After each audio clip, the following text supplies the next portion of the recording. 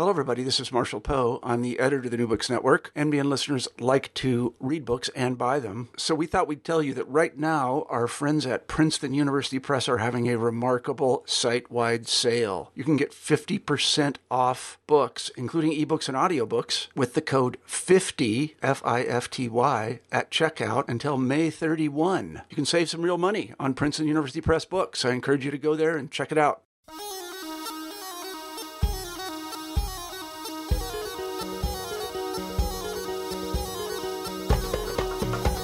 Essay collections, especially those on feminism, are united by theory, most of which is in jargon and is inaccessible. It's one of the many problems of being in academia. Bad Girls of the Arab World is so refreshing because it's not that. It's an edited volume that gets artists to speak about their own art, educators to speak about their own teaching experiences, in addition to clear-cut academic studies that stand apart from the edited volume crowd. It features essays on politics, society, art, and culture, all on the Arab world. And maybe it's so refreshing and accessible because of its subject. It's about transgressions. It's about bad girls, something every woman is familiar with. My name is N.A. Mansour, and today on New Books Middle East Studies, we're talking to one of the editors of Bad Girls of the Arab World, out 2017 from University of Texas Press, which she edited with the late Rula Kawes, Nadia Yacoub. Nadia Yacoub is an associate professor at the Department of Asian Studies at the University of North Carolina, Chapel Hill, where she's also chair of the Department of Asian Studies and adjunct associate professor at the Department of English and Comparative Literature. She's also associate editor for film and theater at the Review of Middle East Studies, an editorial collective member with the Journal of Middle East Women's Studies, and an advisory board member with the Middle East Journal of Culture and Communication.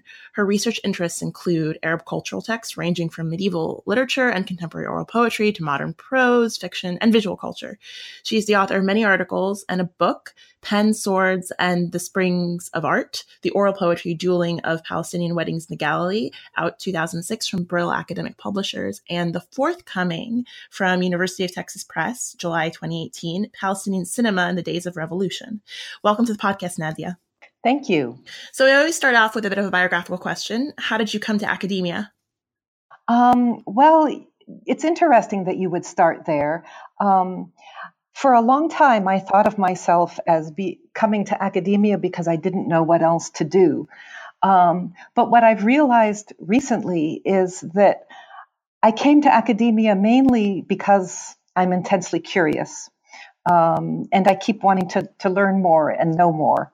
And so really being a student and to be in academia is to be a student for one's entire life, is really the thing that I find the most pleasure in. So I began, my undergraduate work was in linguistics. I did a brief foray into journalism, and then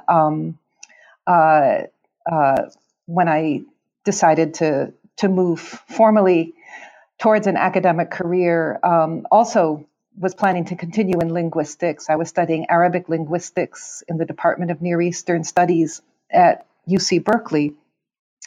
And then over the course of my graduate studies, shifted gradually towards literature. And then in my work here at UNC Chapel Hill, in the Department of Asian Studies, I've done considerable work in literature, but also moved into visual culture. And obviously gender has been a constant theme sort of running through my work as well. No, I very much identify with that. I think a lot of us come to academia thinking, oh, well, I don't really know what else to do. I really like to write. But then I think the curiosity is a big aspect of it. And I think that's something we all discover, is that we really are curious about what we study and really love it. Yes. And want it to get to a wider audience. So this volume, how did it come about? I understand that it was modeled after another edited volume that came out many years ago called Bad Girls of Japan. Yes. And I am a firm believer in serendipity and in just sort of diving into new ideas because they appeal to you. So when my colleague Jan Bardsley published Bad Girls of Japan, it immediately came to my mind, there should be a book, Bad Girls of the Arab World. Now, that was well over 10 years ago, and it took a long time for me and Rula to conceptualize this volume. And it came about over the process of conversations with many wonderful women over the years, including Jan, also Elizabeth Bishop, Frances Hasso, to mention just a couple of them. So as we were talking about this, really when it was just a sort of a vague idea, one of the first things that became really clear is that Bad Girls of the Arab World is going to be very different from Bad Girls in Japan, because Japan is obviously very different from the Arab world.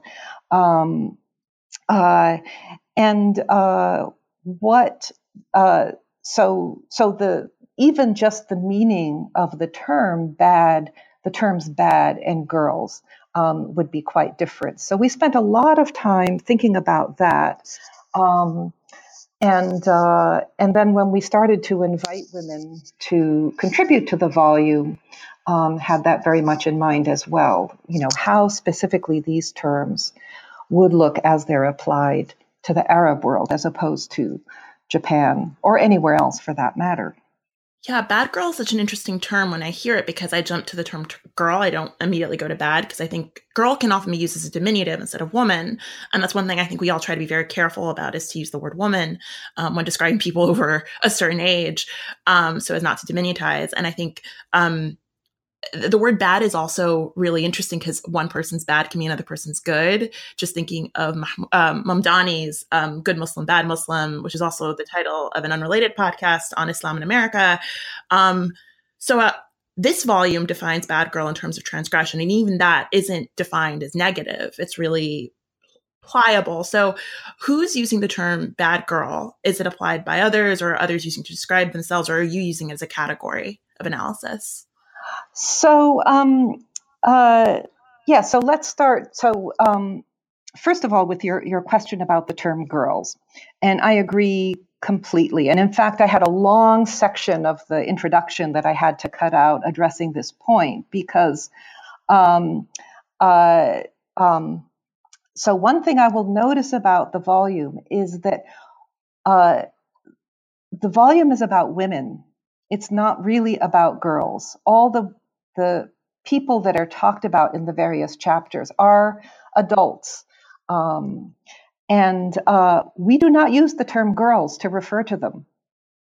Although some of the women obviously do refer to themselves as girls. So we're making a distinction in how we use the term girls very carefully, exactly to avoid the problematic use, which, by the way, I have noticed is really creeping into the language in ways that is quite surprising for someone who lived through the 70s and all the effort that women of that generation put into getting the term women embedded in the language as the preferable term to refer to women.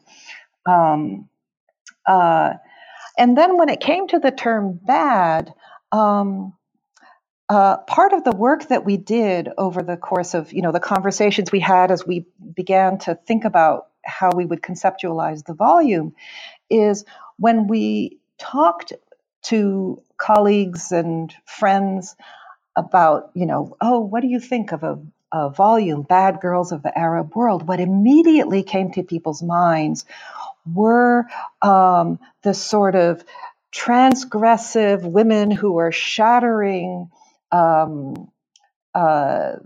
borders and boundaries and limitations, and a sort of a celebration of that. So, the first woman to do this, the first woman to do that. And that was not at all what we wanted to do, because it seemed to me that sort of a narrative can feed into problematic perceptions of Arab, Middle Eastern, or Muslim women as being somehow oppressed, uniquely oppressed, and only oppressed and therefore to be celebrated only when they are transgressing their oppression. It also seemed to me, and this, I'll sound like I'm contradicting myself, but if you read the volume, you'll see that I'm not.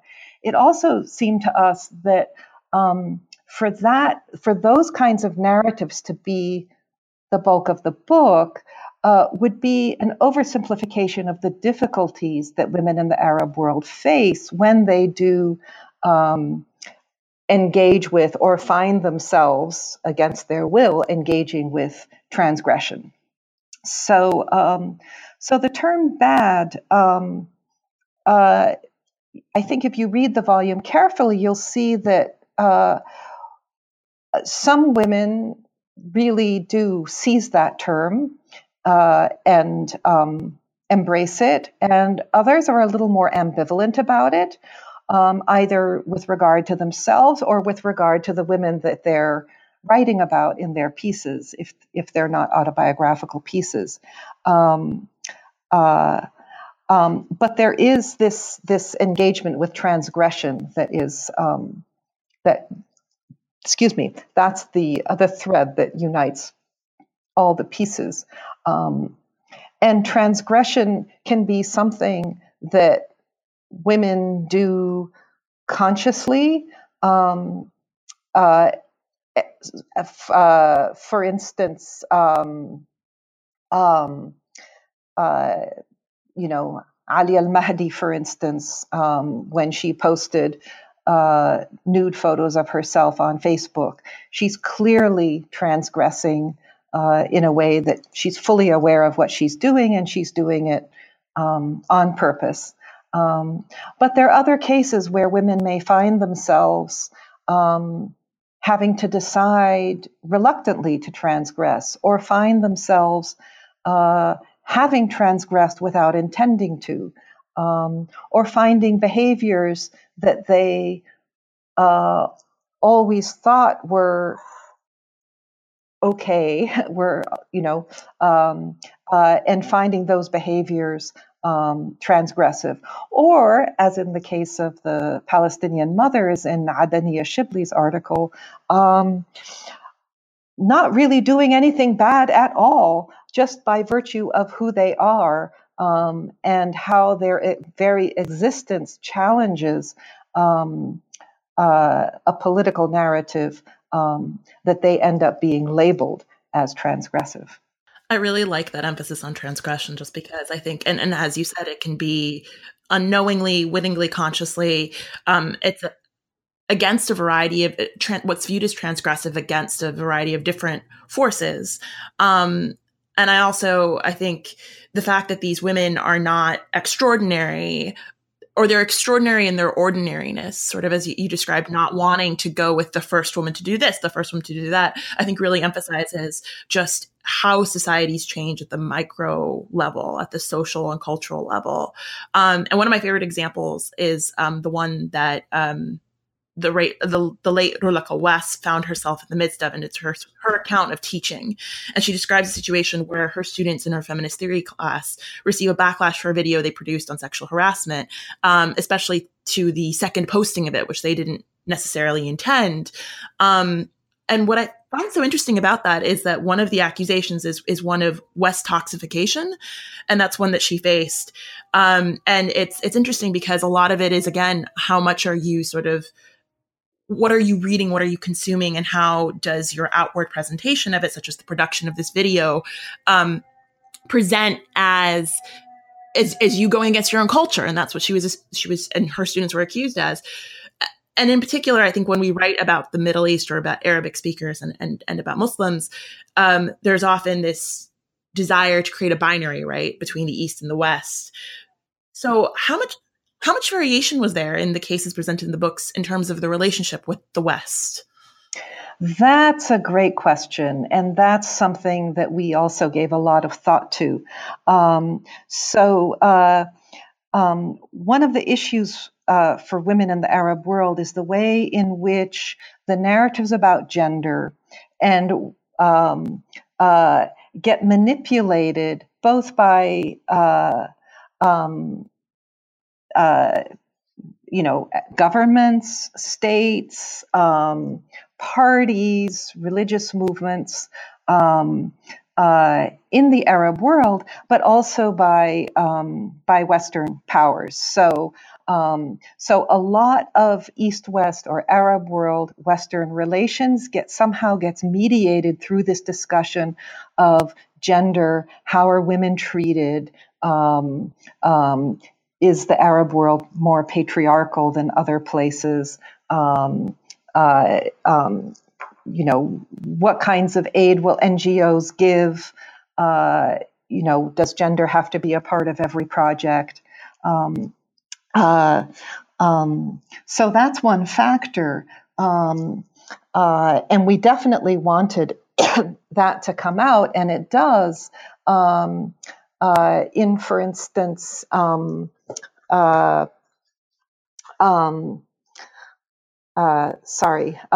Marie Butler's chapter on Amina Sboui, the Tunisian woman.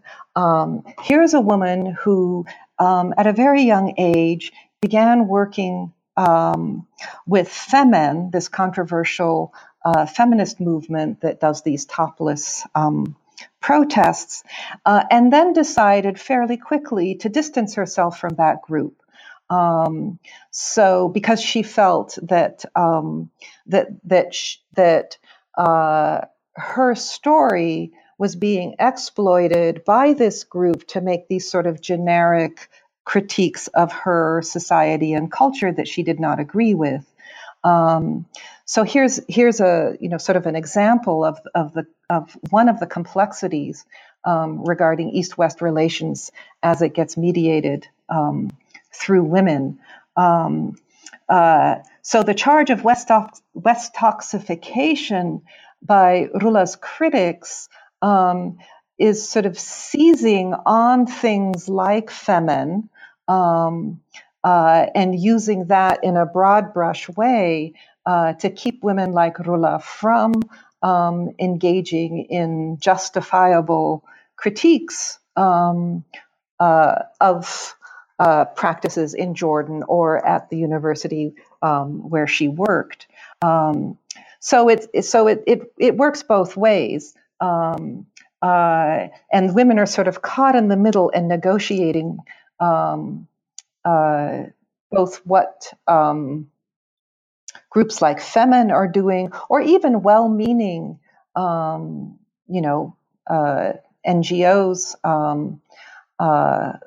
governments that are sending aid with strings attached to the Arab world, and also what's happening on the ground in the Arab world in terms of using Western discourses against women themselves. At the same time, it's not as if, that in itself is also an oversimplification. So one of the things that you'll notice, many of the women in the volume are operating between the Arab world and the West. And having a foot in two worlds is part of what allows them to do their work and to live their lives with the degree of agency and that they feel they need. So you have, for instance, state sponsorship of projects meant to empower women at various times in history and in various countries. It's often done in a lead-footed way, but nonetheless, it does exist, or it has existed at certain times and places. You also have, for instance, in the Rawan Ibrahim's chapter on the treatment of orphans in Jordan, you have, she's describing a case of social services provided by the state, which are by no means perfect, and are in some ways entrapping these young girls into repeating the narratives of their mothers, but are at the same time providing a measure of support. And we can't forget that situations like that, the treatment of children who don't have strong family structures to support them, is a fraught issue in almost every society. If we look at the broken systems in our own country with foster care and the treatment of families, especially families of color, we can see that these issues are really difficult to address, and the Arab world is not alone in not addressing them as well as one would hope that they would be. Yeah, one always hopes that that's sort of the result of works on the Middle East, work with really well researched, really well detailed and nuanced work, that it will basically push our eye towards our societies here in the U.S. and then help us see those little nuances as well. It's not an apologist stance, but rather it's one that says that there are all these little nuances that act upon how women and marginalized peoples are treated, and also that there's a diversity in sort of how those experiences represent, and also how we should represent them and speak about them. So, you mentioned the state, and I'm really conflicted about how to view the state in Arab context, especially because one thing about this volume, and you sort of alluded to it earlier, is that this volume would have looked really different had it come out 10 years ago, right? Because we didn't have the Arab Spring. And the Arab Spring complicated where the state stands in Arab societies, particularly those societies that weren't necessarily thrown into great conflict, such as in Syria or in Libya. But rather those that faced, such as in the case of Egypt, political upheaval, or in the case of Lebanon, which is sort of feeling the after effects of Syria and the war in Syria. So when I think of the state, I try not to think of it as all encompassing, because that gives it too much credit, but they also have a tremendous amount of oppressive control. And then there's also the question of colonialism, colonial legacies, sort of how did they influence contemporary states and statecraft? To what extent do we blame colonialism? So how do we understand the state in the Arab world vis-a-vis women who transgress? So that also is a huge question, and it probably takes me well beyond my areas of expertise. But I think partly it relates back to what we just talked about in terms of relationships between the Arab world and the West. So there is the question of how gender becomes this sort of pawn that is used in other sorts of negotiations and relationships. So you might have regimes that attempt to advance women's rights, as part of their relationship with the West, and fail or succeed to different measures. But then you also have, and here this is perhaps more the legacy of colonialism and neocolonialism, which is, I guess, not really a legacy, but a presence, present condition, of whereby, of course, Islam and religion are considered to be backward and traditional, and modernity and women's rights are considered to be progressive and good, and the direction that everyone should go. But if women's rights are closely tied to modernity and the political order, the post-colonial or the colonial and the post-colonial political order, which is terribly disadvantageous to the Arab world and exploitative of its people and resources, then you can see how there might be backlashes in the Arab world, either on the part of states or other groups, or just people against the West, but then also against women's rights as a sort of a Western thing. So if you don't want to be Western because Western To be Western is to exploit the Arab world. And so if Western is equated in this discourse with women's rights, then you go the other direction. I mean, this, of course, is a simplification. But uh, so I'm not saying that, people are thinking in this kind of a binary way. But there's a way in which these forces press people to perhaps along these lines, pressure people along these lines.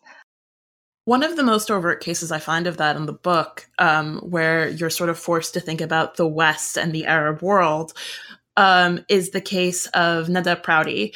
And what I appreciate about that case in particular that I want to note is that there's a flexibility with the term the Arab world there that I appreciated. You include the U.S. and Arab Americans, because Nada Prouty was is an Arab American CIA agent. And that particular entry was written by Randa Kayali.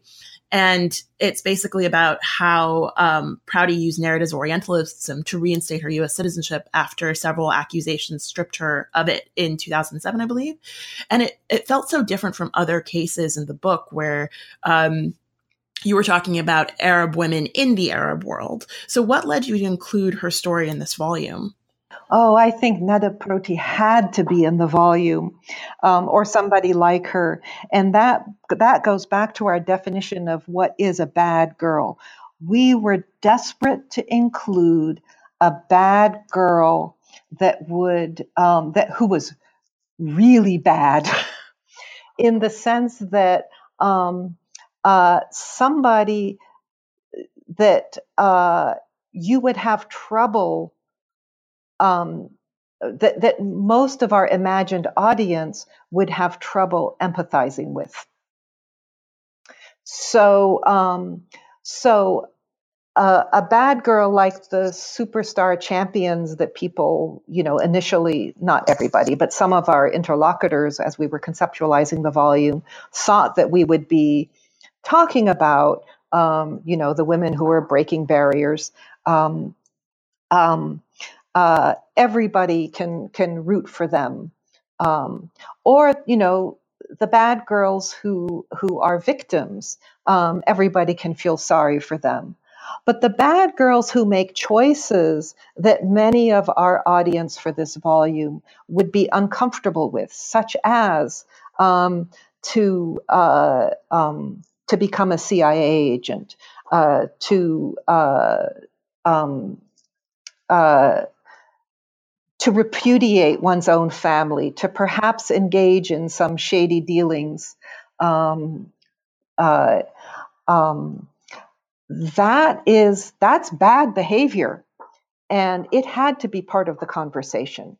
Now, in the case of Nada Prouty, what's interesting, it's very easy to sort of raise an eyebrow at what she did, or, tisk her for the choices that she made, for, perhaps self-orientalizing vis-a-vis her own culture.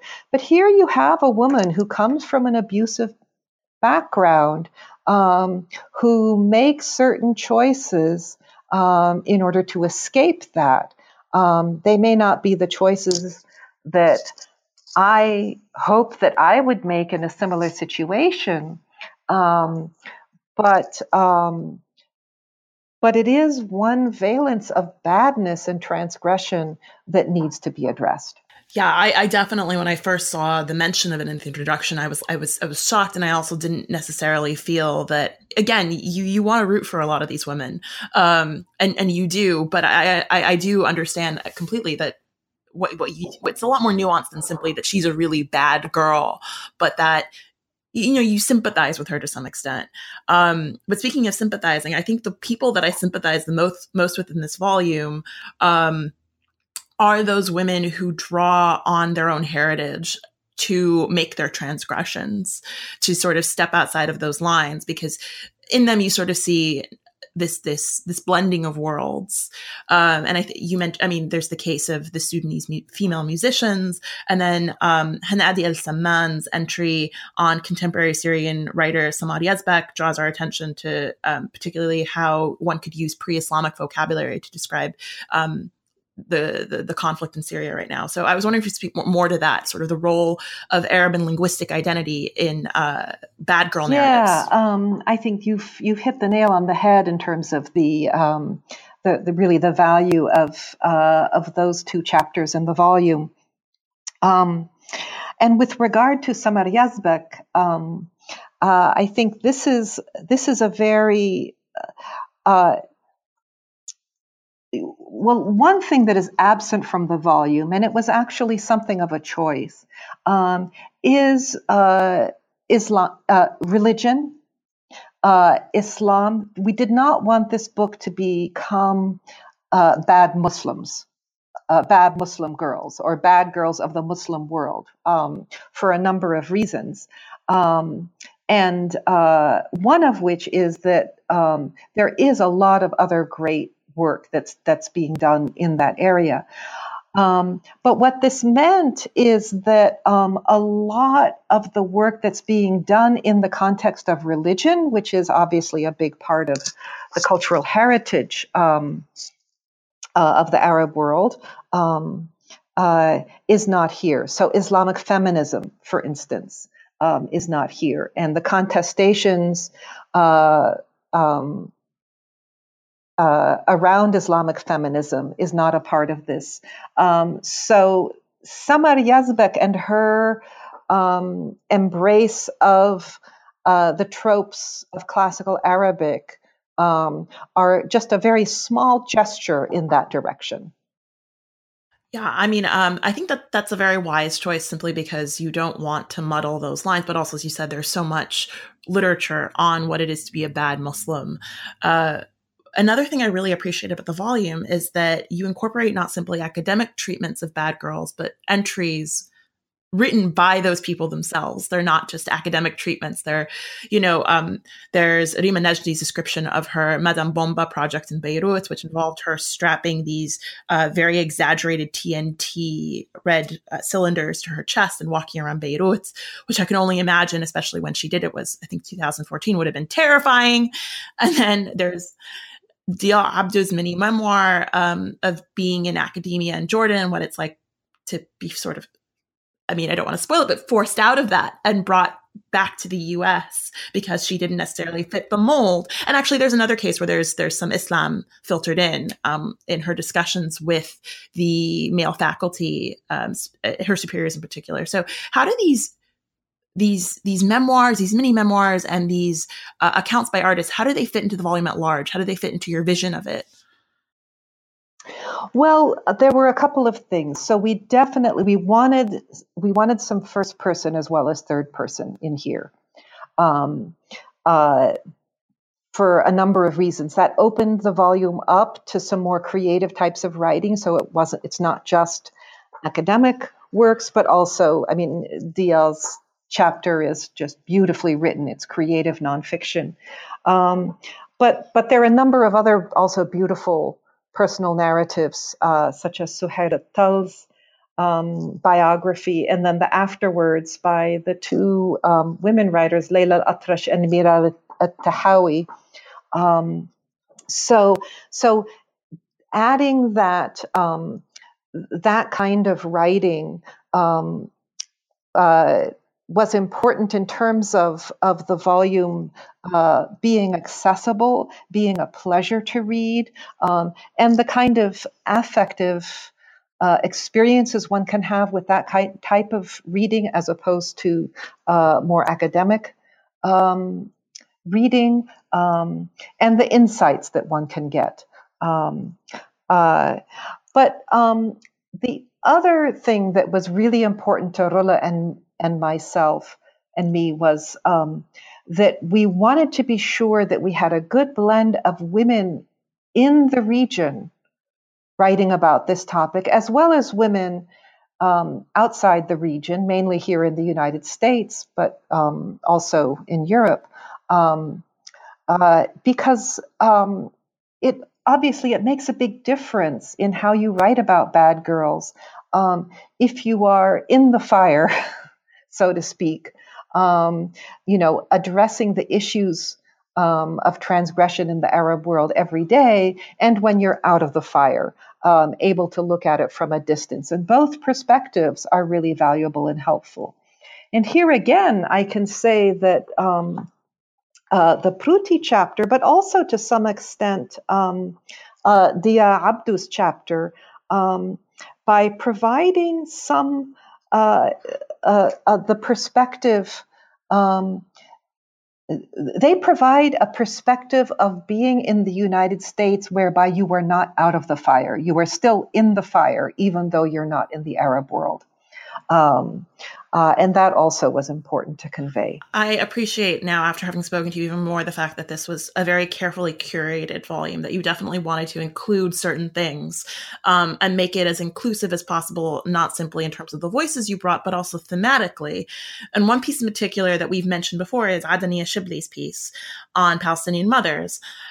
So what I really appreciated about it is that it's one of the more pessimistic pieces in the volume. It's, to use your words, it reminds us how limited women's voices can still be. And this was really refreshing to me, especially living both here in the United States, but also in the Arab world amongst certain liberal and progressive circles where there's so much emphasis on girl power and that the future is female and so much on consumer feminism and that if we only bound together, we can get things done. And I think the pessimism is important because it reminds us just how many limitations we might be blind to. So was it important that you produced something that was not overly positive and optimistic and empowering? Yes, definitely. And here it's that old debate between structure and individual agency, and how much do our choices and actions defined by either of these two things. And I think Adania's chapter beautifully illustrates how structures, the confining natures of structures, not just the confining nature of structures, but the defining nature of structures, in that Palestinian women, Palestinian mothers are defined. They're not just confined to particular roles or opportunities. They're actually defined by the structures. In this case, media structures tied to Israeli military and state. They are defined in certain ways, and there is nothing that they can do to get out of that. And that's a reality on the ground for some Arab women. I would say that's a reality on the ground for all women in some ways and others, obviously, for some more than others. So yes, that was really important to include. I would say that Rawan Ibrahim's article on the orphans in Jordan is another example of this, where women's roles are almost preordained just by the fact, a girl is born an orphan, she's not recognized by her father. The chances of her not repeating the experiences of her mother are very slim. So I do want to take a moment before we close up the interview to mention your co-editor, Urlaka West, because she's no longer with us, unfortunately. She passed in the summer of 2017 due to complications of a biopsy she was having performed in which her aorta ruptured. So what do you hope her legacy to be? Yeah, Rula's passing was, it was completely unexpected. It was a terrible, terrible blow. She died just weeks before the volume came out. She never got to hold it in her hand. She's poured her life into this volume over the course of nearly 3 years that we actively worked on it. She was a dear, dear friend. So it broke my heart when she passed. And I think about her every day. I think Rula's legacy, Rula was a productive scholar. She wrote many articles and books and collected stories of her and published her students' writings and writings of women in Jordan. And that's a wonderful legacy in and of itself. Rula was extraordinarily active at the University of Jordan. She was the founder and first director of the Center for Women's Studies at the University of Jordan, which is the first of its kind in that country. She had many other important administrative roles at the university. She was a key part of almost every conversation happening in the region relating to women. She was part of consortia, of symposia, of workshops. If there was a good conversation to be had relating to women in the Arab world, Rula was there to be a part of it. Rula was the most generous and dedicated of teachers. I know this because she taught my own students when we jointly ran a study abroad program for UNC students to travel to Jordan in 2008 and 2012. I know it from talking to other people who have been her students, including Dia Abdu in the volume. And she just gave and gave and gave of her knowledge, but she also gave through example. And I think that is really where her legacy will live on in the consciousness that she created among those that knew her, those that worked with her, and especially among those that she taught. That's a really immense legacy. And I think it's definitely one that I hope, especially our listeners, will take away, especially those academic listeners of ours will take away and remember that that's the real work of academia. And that's where people really, it's not necessarily rewarded work, and where we need to draw more recognition to it. So I hope that her legacy lives on as a mentor, but also as an academic. So we always close the interview with a question to the author, in your case, the editor, of what you're working on now. I know that we mentioned that you have a book coming out in July of 2018. Well, that book, it's called Palestinian Cinema in the Days of Revolution, and it's about the film work of the PLO from 1968 to 1982, and also that of and related works by solidarity activists and filmmakers working in other contexts in the Arab world on works relating to Palestine at that time. Then, as far as next projects, I've got two. Well, I've got three actually in the works. So first, in relation to Bad Girls, I've been invited to go almost a year from now to participate in a symposium, which will be sort of a Bad Girls 1 year later, where I will reassess the book and the scholarship related to feminism and women in the Arab world that's come out, since we finished the manuscript of this book until the time of that talk, and sort of do a sort of an update on that. So I'm really looking forward to that as a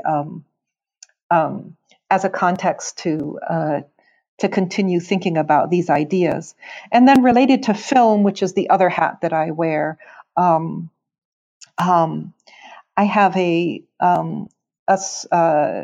one project that came out of the cinema book, that the Palestinian Cinema in the Days of Revolution, which is I discovered